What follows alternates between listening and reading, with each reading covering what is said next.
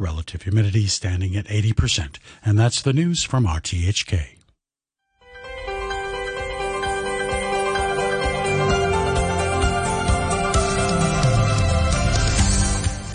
Good morning and welcome to Backchat. I'm Jim Gould and today's guest presenter is Car Ha. Good morning, Car. Jim. Morning, Car. This morning we're talking about mental health issues affecting young people. Figures from the Education Bureau show that the number of students suffering from mental health problems rose to more than 1,400 in the last academic year, more than double the number 4 years ago, with experts pointing to the 2019 social unrest, followed by the COVID-19 pandemic. University students were among the worst affected. We'll be talking about the causes, effects and what help is available. And after 9:45, we'll hear more about the impending launch of a new heat stroke warning system. If you'd like to be involved, you can let us know what you think by leaving a message on our Facebook page, Backchat on RTHK Radio 3. You can email us at backchat@rthk.hk or give us a call on 233 88 266.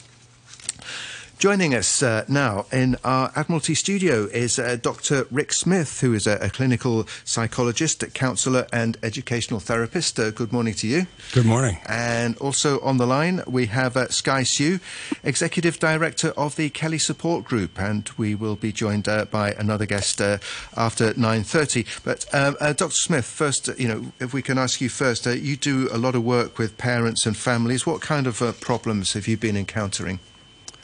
The big insight to anxiety in the past few years is that it's largely an interpersonal condition when it comes to young kids. And what I mean by that is that kids use adults to regulate their emotions. Adults we can manage our own emotions just fine. I could be having a terrible day and nobody would know. Kids can't do that. And so when you say, like, what sorts of things have I seen? I've seen a lot of parents who are really stressed, which means their kids are really stressed. Yeah, sure. I take your point. I mean, I know a few adults who are not particularly good at managing their emotions, but sure. But of course, in the case of what sort of age group are we talking about here? So just biologically, the way that kids will experience anxiety, that's going to happen until they're like 18 to 25. When I say the way they experience anxiety, what I mean is that they will signal out to adults for some help. Every mammal does this. A puppy cries out and the mom dog comes closer. Kids do the same thing. So kids will signal out to adults for help, and they can't really regulate their emotions without an adult's help. And the signaling process is a really big part of what it means to have difficult emotions in childhood. What we're talking about when we're talking about childhood, obviously it's going to be different for young children, and then children aged sort of like 9, 10, and approaching teenage years, and then of course, the actual figures from the Education Bureau showed that there was a particular problem among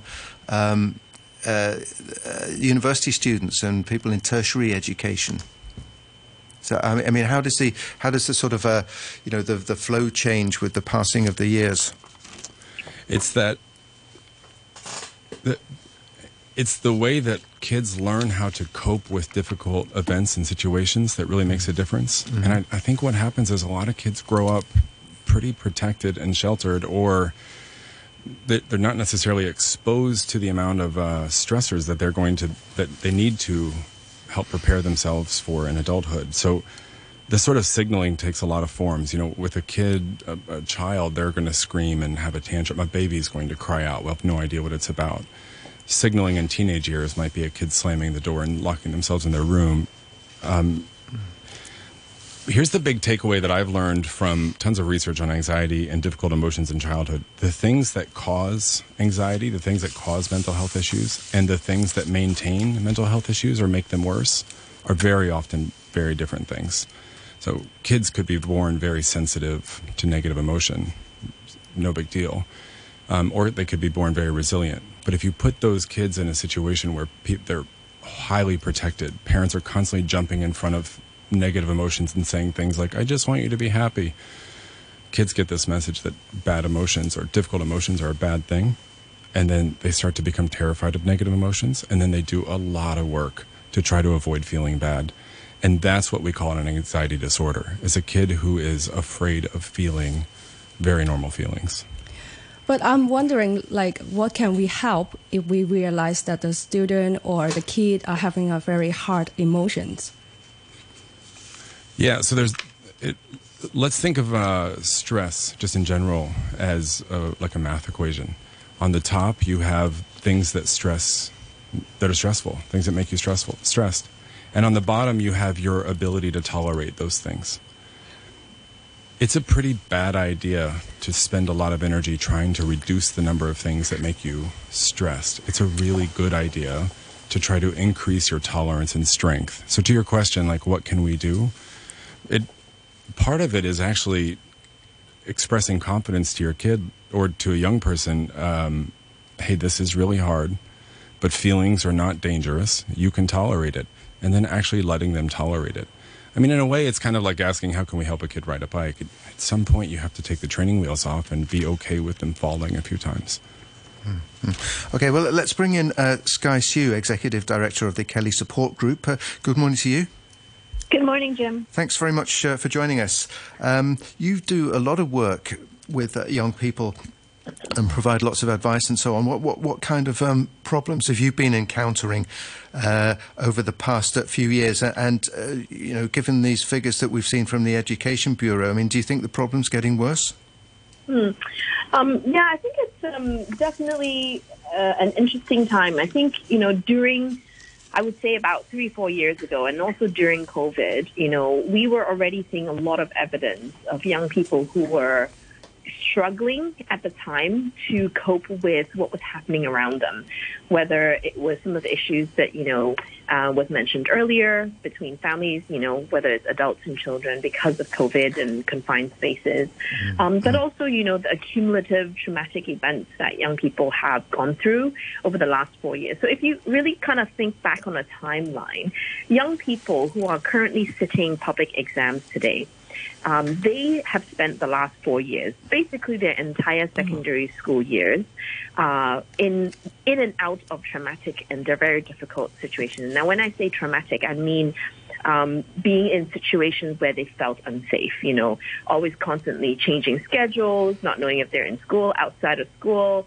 very isolated, and then previously, having a lot of anxiety with what was happening socially, and then compounding with all the things that happen around the world in general anyways. So I think, I would say that the results from this research are really not that surprising. And I think that it's something that we already foresaw in the last couple of years. I think the big question right now that is really important is really to think about how we're going to help these young people to get the channels of help that they need, whether it's coping with the emotions and the distress that they might be feeling, but also just how to get that community support and to have the awareness that we have in the community to know how to help this generation of young people. Stigma is still very much a real issue. Some of the mental ill health that was stated are not just anxiety, stress, and depression. We're talking about eating disorders. We're talking about other neurodiverse issues and challenges. And so I think as a community in Hong Kong, we really need to think about how we can actually be better prepared to be supporting this generation. The past 4 years are really hard for everyone, actually. So, Yeah, and also, you're like, do you think that actually, because now we have the mask mandate is lifted, right? So no one needs to, like, compulsory wear the mask. But do you think this is one of the reasons that will double up the numbers like that will affect the student or even teenagers or everyone's mental health issue? I don't think it's really any one particular event or change in policy, to be very fair. I think, it's just a compound of the constant change.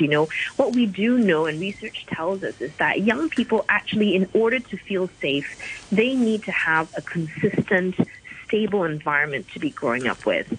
And I think that, the constant change and shift and just the different events that's been happening to all of us in itself has been an unstable environment. Yeah. And I think that it's really not one particular event, but really a compounding effect of all the things that we've experienced. And so at this juncture, it really is about how do we manage going forward? Do we have enough, channels of support? Are people prepared, whether it's schools, within families, within the community? Are we prepared to be able to manage this? Well, yeah, what about that? How about counselling services at schools and universities, for instance?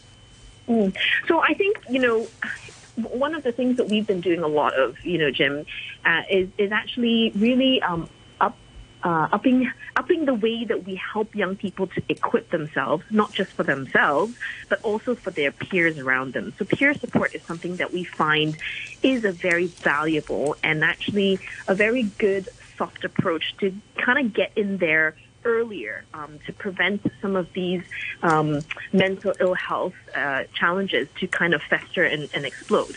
So, but what we're also seeing is, I think that, in different levels of the education system, definitely, I think everyone has stepped up in the last few years. The government has provided lots of resources. People have been running lots of campaigns.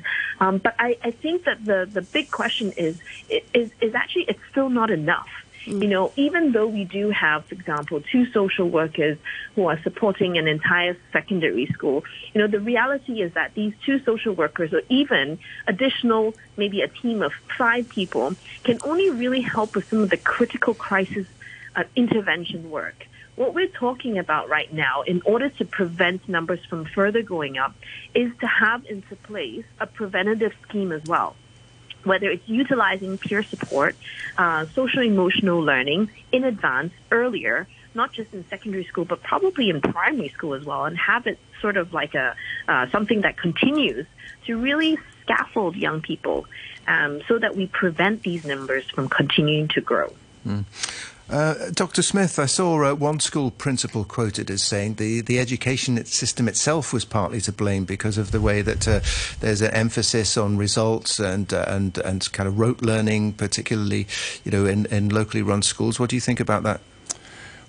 I can't disagree with it. One of the biggest changes in education in the past decade is this reliance on screens. And I know that's not directly what you're asking, but when I think of the push for results and for outcomes, and I think of how much time kids spend interacting with a computer screen, they're not spending that time interacting with people. And so the opposite of a mental health problem is actually connection, right? And here's the bottom line. Oxytocin, the feeling of connection, that pushes down on mental health problems tremendously, gets rid of anxiety.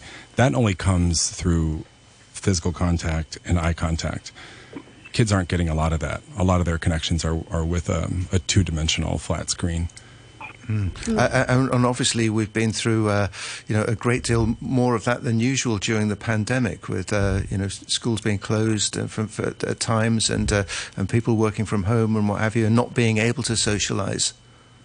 It's such a big problem in that socializing it's not just something that happens. It's a set of skills that kids learn. They learn like the nuances of what it means to have a mask off or to smile. I remember kids saying to me when they come in that after the mask mandate, they forgot what a smile looks like. They forgot to smile to people. These very small things that you add those up over the course of a day, and we feel a little bit more connected. We feel a bit less anxious. So what I'm seeing a lot of is kids actually just don't know how to put their hand out and say their name. They don't know how to say, like, "Hi, I'm Alex." Like, they have no idea. And then they recognize they have no idea, and they spend a lot of time alone, isolating themselves back behind a screen. It becomes this sort of reinforcing process where they become more and more isolated, not really realizing that this is contributing to the reason that they're staying isolated in the first place. So how are we able to break that pattern? Yeah, how are we able to break that pattern? Kids need time together. They need time without screens. And as much as schools want to rely on test scores and transmitting information over slides, and the way AI is coming in, there really needs to be face-to-face contact. There really needs to be time for those conversations that kids have in the hallway, just the few minutes in between classes if they're changing classes, those turn out to be really, really important in terms of mental health.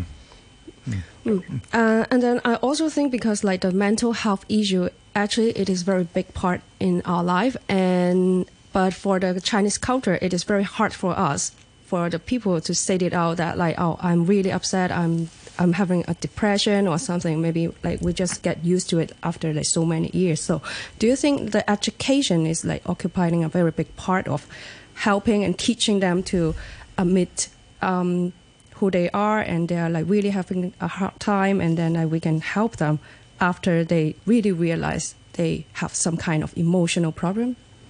It's interesting you asked that. When I did, I did research for my doctorate, and I was really I have 2 doctorates, and the first one was in education. And when I did the research for the educational doctorate, I was really focused on stress in schools. One of the big insights that I took away from it was that people actually don't want to solve this problem. It's actually a way that people connect.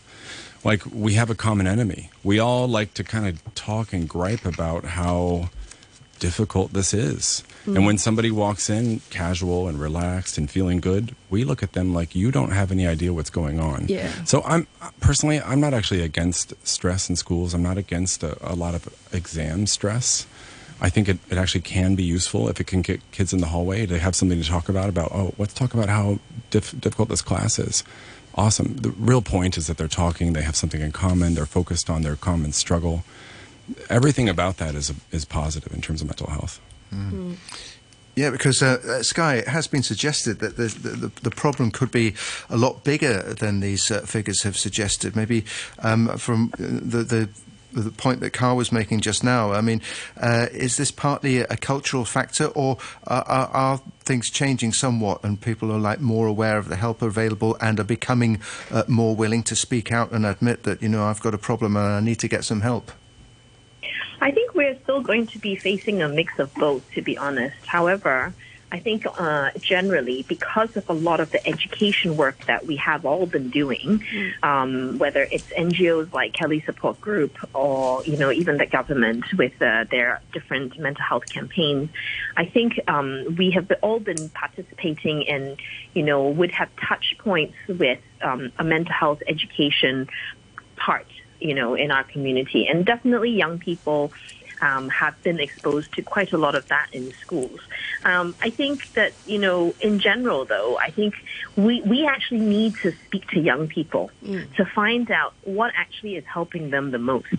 Because I think that a lot of well-meaning community members in schools, are putting together a lot of policies and things and really doing a lot of that. And I think one thing that we have learned working with youth is that we need to also take the cues from them to let us know what is actually going to be the most impactful. Because sometimes you can also have, and we've had young people reflect this to us, right? When there's a suicide that happens in their community, there's a lot of information, and all of a sudden there's a lot of talk about it, and they sit through lots of seminars, and ultimately we've had young people who said, we need more than just that, and for them to be able to engage in that conversation in a different way, in a way that actually they want to engage in as well. I think our role really is to walk with them and to guide them and to give them the resources that they need and just to be there to listen as well. I like what was said earlier about relearning social cues and relationship building in this time. I think it's quite critical, alongside really partnering with young people themselves to really let us know and have a conversation with us to know how can we move forward in providing support to them. Do you find that there's any sort of sense of loss? I mean, I'm thinking in terms of university students in particular. I mean, many who would be studying overseas and then who weren't able to, maybe were had to stay here in Hong Kong for much of the academic year because their overseas universities were closed. Going through that period, do you think there are a lot of sort of late teenagers, young adults who feel as though they've seriously missed out because of the pandemic years? Oh, for sure, Jim. One of the first things that came out was those who were transitioning into university and those who were transitioning out of university. I think in the last couple of years, this has been something that's really highlighted and triggered quite a lot of the stress and the anxiety, because one of the reflections that I had was having a group of interns that came into Kelly and them expressing how anxious they felt about graduating because nobody wanted to hire somebody who was COVID educated. And I think, Hong Kong being a city where we focus and emphasize quite a lot on being able to survive through getting a good job, after you get out from a good education, these young people did their very best to actually achieve that university education, but yet coming out into the world as a young adult at the age of 21, 22, they had very, very little opportunities, and everything was still very unsettled. And I think that's definitely one thing that has really induced a lot of the anxiety and stress in some of these young people. What you say about feeling of loss, I think, yes, there's definitely an element of that. There's probably more than just that as well. And so I think helping this generation of young people actually spans quite a few things. It's about the preventative work that we need to do now for the young people who are still going through that emotional stress, but then also having things in the system in place to help bridge the difficult challenges.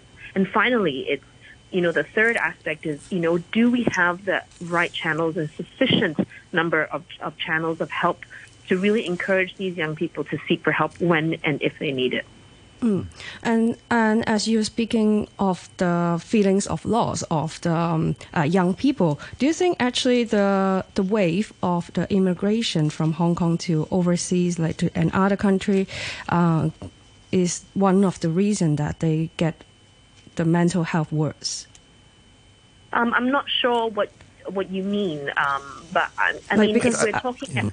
I mean, the peer support are very important for the students or like the teenager, right? And but throughout these years, like a lot of their friends maybe or like their own family need to move to overseas to like start another life and a new experience. So do you think like the one who stay in Hong Kong, like keep staying in Hong Kong, not leaving that kind, and they will like have some effect by the loss of the friends or something?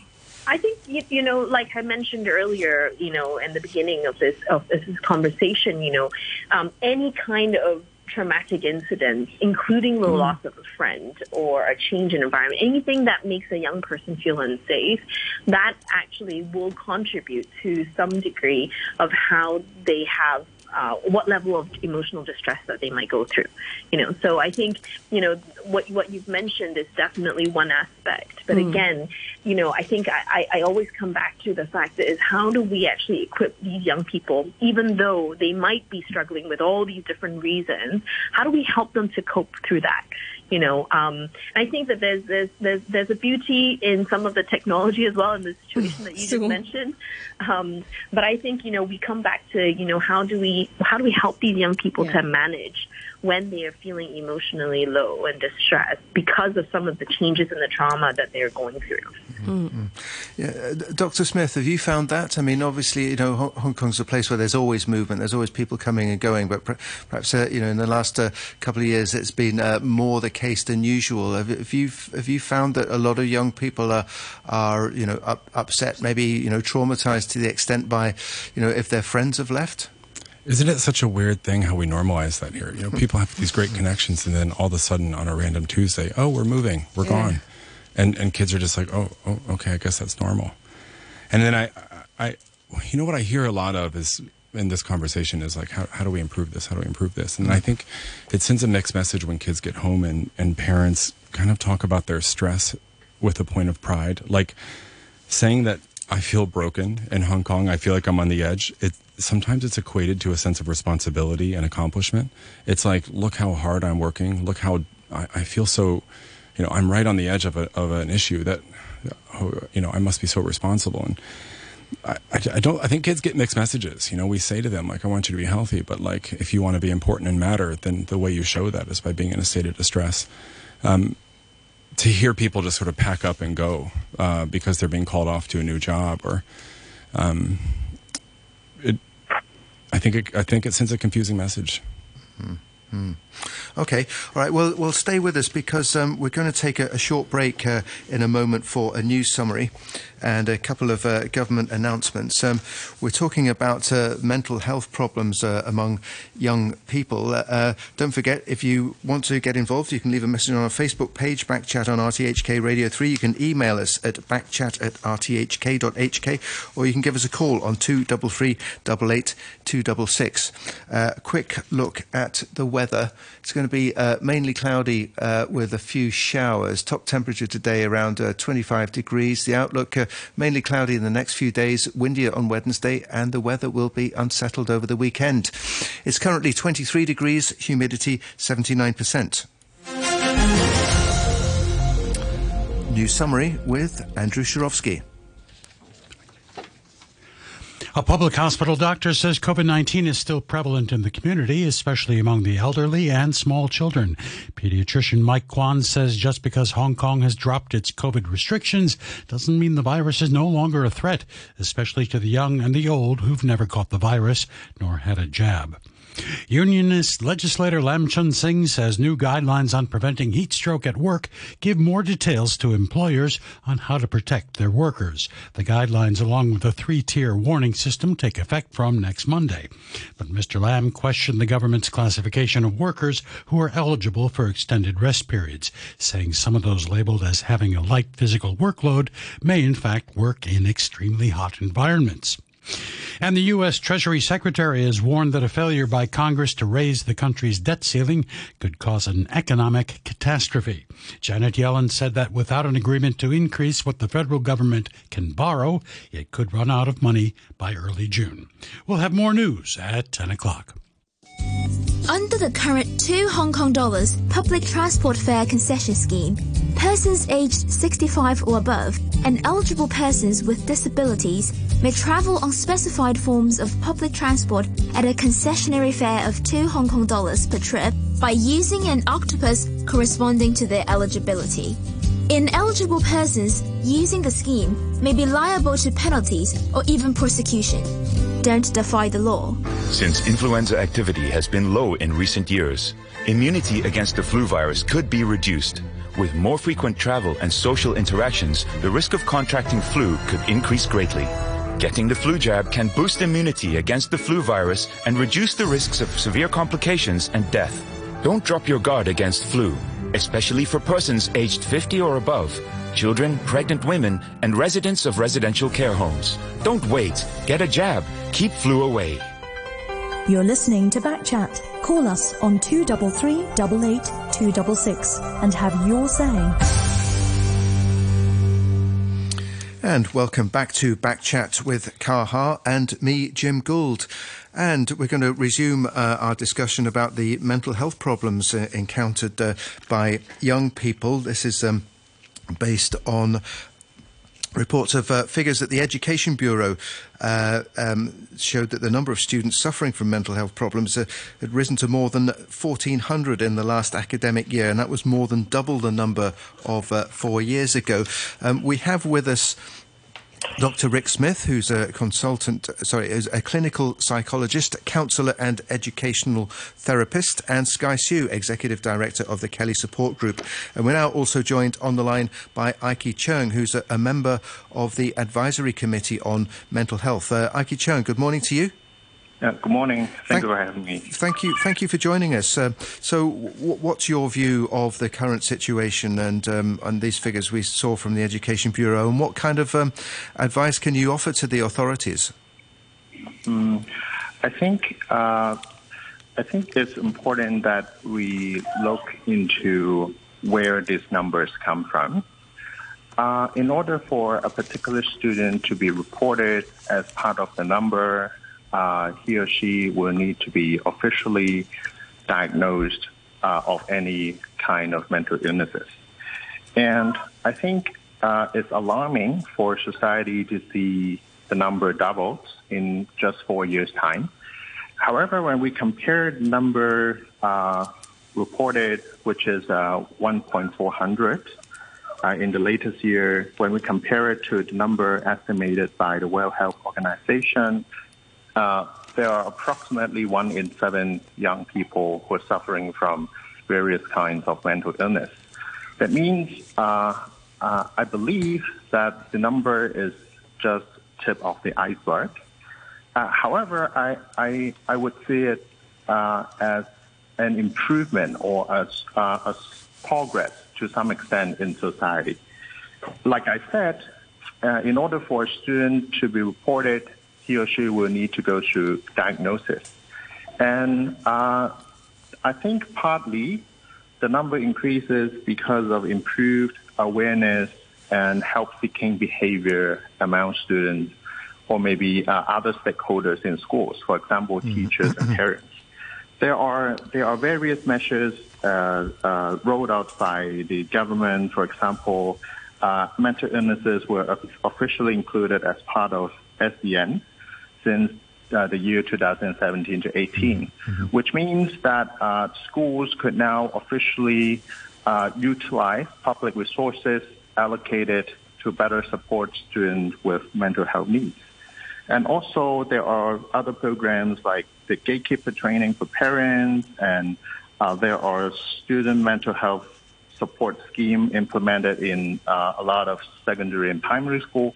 I think these all improve the acceptance of mental illnesses in the community. And, you know, because getting a student to be diagnosed in school is a challenging process.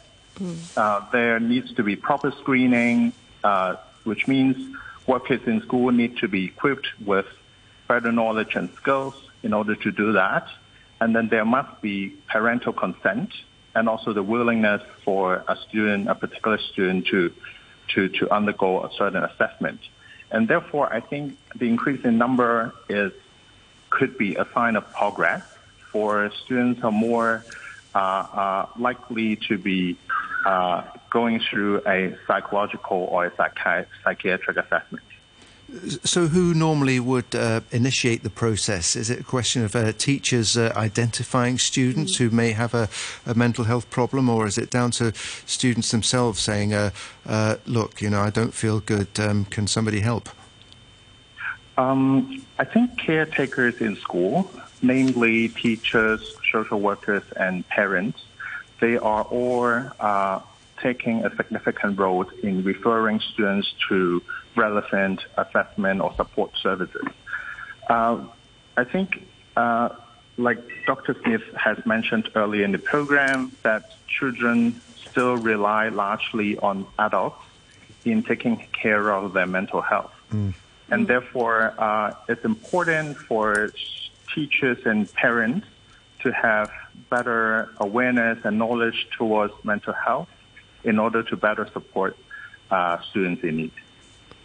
Because I'm just wondering if the school are offering, for example, just one lesson for taking care of their mental health per week, or they will have some like questionnaire for the student to fill it in and then like try to see what's their mental health stage, and then like that the school will help the after like questionnaire the after work. I think these are good measures. However, from my observation that, I think Ms.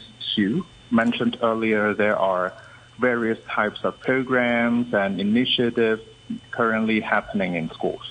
And what I observed is that young people are having a certain degree of fatigue towards questionnaire screenings and some other mental health related lectures or lessons or workshops. I think we need to come up with more youth-friendly approach to engage students so that we could better equip them with mental health knowledge and also to encourage help seeking. I heard that there are various organizations trying to lead some what we call Youth for Youth program. That means we would very much like youths to, especially those with lived experience, to be part of the service planning process so that more youth-friendly approaches could be implemented to improve the service entry situation. Rick Smith, so we've got, we were hearing there about official help services, and then we have NGOs like Sky Sue's Kelly Support Group. You yourself are a clinical psychologist. I mean, is there enough kind of overall support, taking everything together for parents and children? I think this is one of the big misunderstandings about mental health in general. And it's really, really useful to know this. Emotions are social. They're very interpersonal experiences. That can't be more true than it is for kids. And what I mean by that is that when we start from this idea that kids have mental health issues, we assume that the issue is inside of the kid, and we take away the idea that it's an interpersonal or a social experience. It's so important for schools to understand this, and for teachers and parents to understand this, that emotions are very, very interpersonal. And so just on my own, you don't even have to believe me or the research on this, just on your own personal experience. If you walk into a room where everyone is sad or upset, you are going to leave that room sad and upset. This isn't a surprise to anybody who's listening. But what is a surprise is that when we say something like, oh, kids have more mental health issues, we assume that it's a problem inside of the kid. And the thing that I've learned so much about like support services in Hong Kong and around the world, I suppose, is that they largely target the individual child. A kid will come into my office for 1 hour a week, and parents will want them to just feel better. The other 167 hours a week that the parents are with the kid make a really big difference. And the environment that the kid goes home to makes a really big difference. And the school makes a really big difference. And the way the teachers include the child or not makes a big difference. So are there enough services for kids? Maybe, maybe not.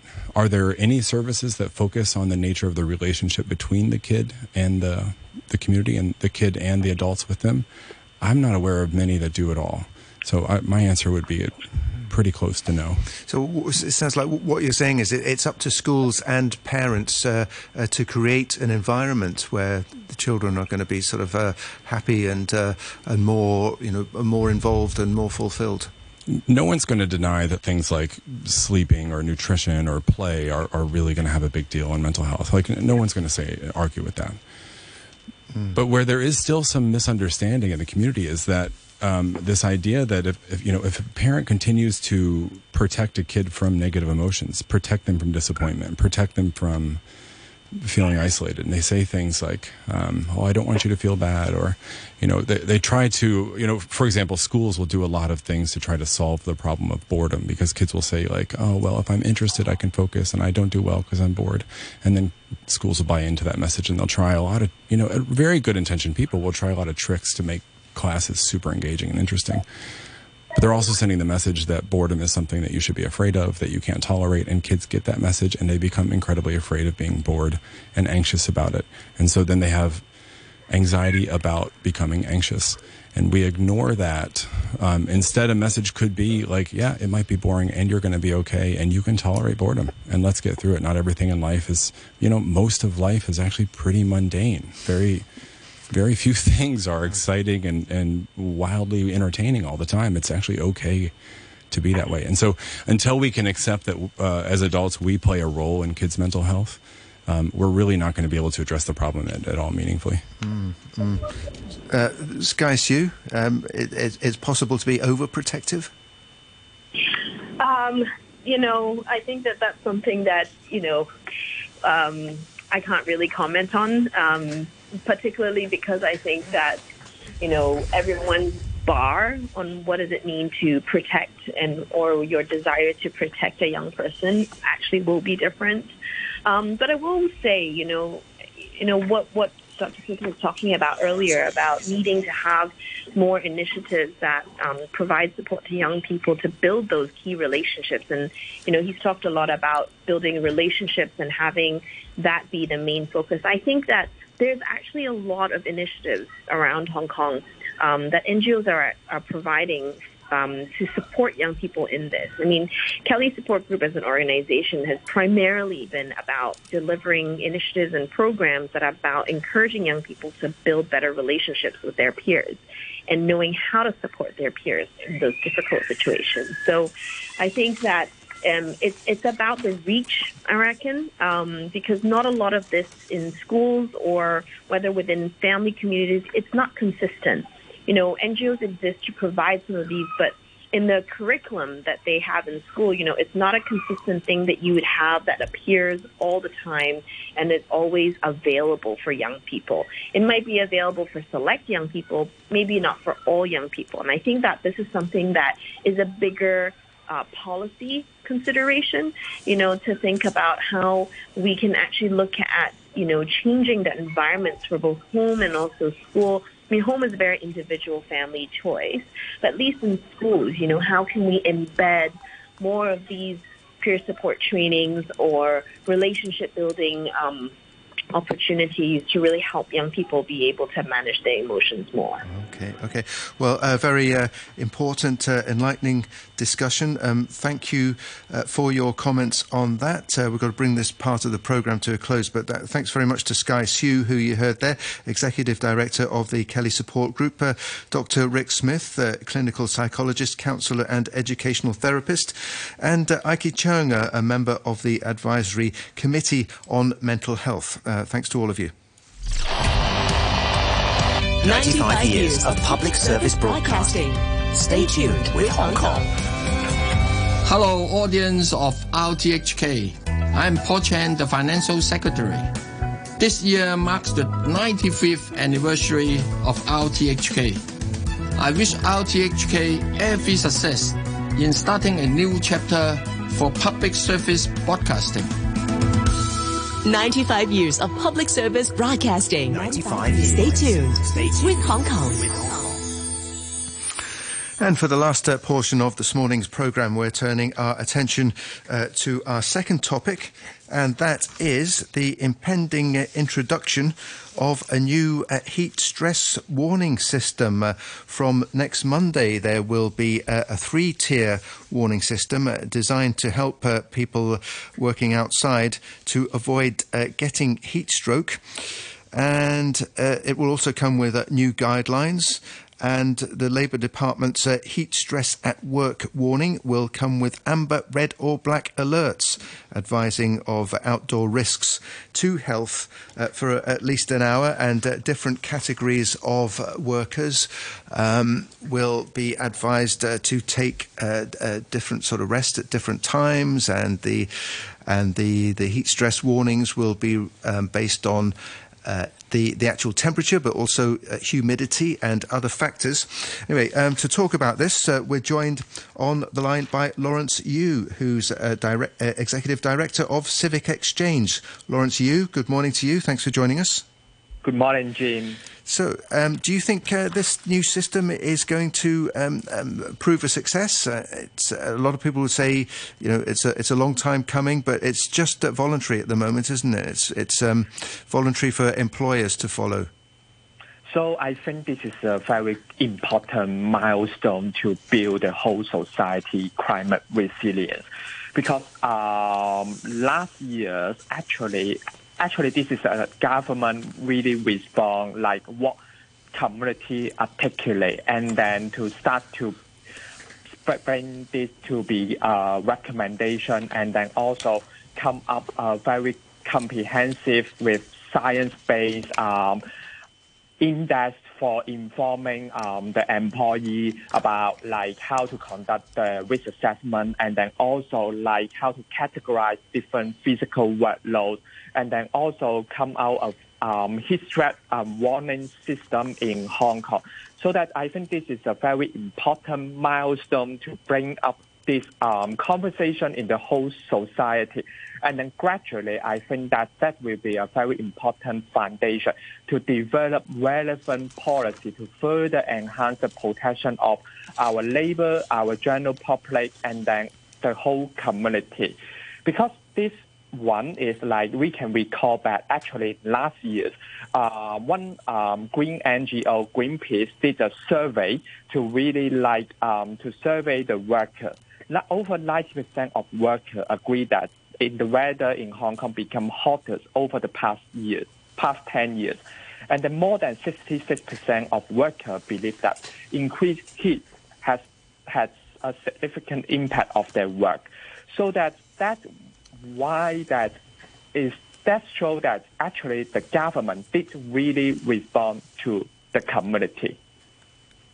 Yes, I agree. It is very important, this policy, this new policy. As I remember, I read some article before. It was saying this year will be having a very high chance to be the top 10 warmest, hottest temperature in the record of Hong Kong. So I'm just wondering, actually, what is your association? What is your role of your what is your role of your association on this policy? So that I think our organization role is more like figure out how can we help Hong Kong to decarbonize our different sector, and then also build up the whole society climate resilience. Because I think the audience also aware that this year's just made right now, but in Thailand, in Indonesia already measure the record-break high temperature already. And then in Hong Kong, the climate change is also influence Hong Kong. Like last year, we recorded 44 hot days in Hong Kong, and then 5 suspected cases of heat-related death has been reported by the labor union. And then according to the Hong Kong Observatory, it is projected that by the end of this century, Hong Kong could experience an average 112 hot days. So that it means that Hong Kong by the end of this century, Hong Kong did impact hard by the impact of climate change. That's why my organization now is really work with other stakeholders in the society, identify solutions to help Hong Kong to mitigate the climate impact. That's actually very meaningful. But on the other hand, this new policy, which will released on next Monday, actually it is not compulsory. It is just the employer can choose if they follow this. Then how can you help with that? Okay, so for this one, I think that is the intention of the government is start to build a common ground for everyone in the society to start to really aware this will be an issue for Hong Kong labor, and then also affect our community. And then if you are aware that the government did mention that every 2 years they will really review this recommendation and then this guideline. I think that it will, and then also this guideline actually is not just developed by the government itself. Actually, throughout the last years, before the government really launched this recommendation and guidelines, actually this was a result of a consultation more than 3,000 occupational health and safety practitioners. So that you can see the engagement process, actually the government already started. So that in the future, the government can base on this guideline and then to build a wider community consent to make it as a policy or a regulation in the future. A comment here from listener John says Hong Kong Observatory created and published on its website a completely useless heat index, often the heat index being lower than the ambient air temperature. Now they have created a new 3-tier system which, according to reporting, the top 2 tiers wouldn't have been triggered. Hong Kong Observatory needs to wise up and learn that the combination of high air temperature and high humidity can be debilitating. That from John. Lawrence, the new warning system will be amber, red and black, although we're told that the conditions for issuing a red or a black warning would be very unusual, and most of the time it would be an amber warning. Just in terms of the way this new warning system is being set up, I mean, do you think it's going to be effective? I think that actually the Hong Kong Observatory come up this warning system is based on really sophisticated science background, which incorporate like 3 important factors: temperature, humidity, and then sunlight intensity.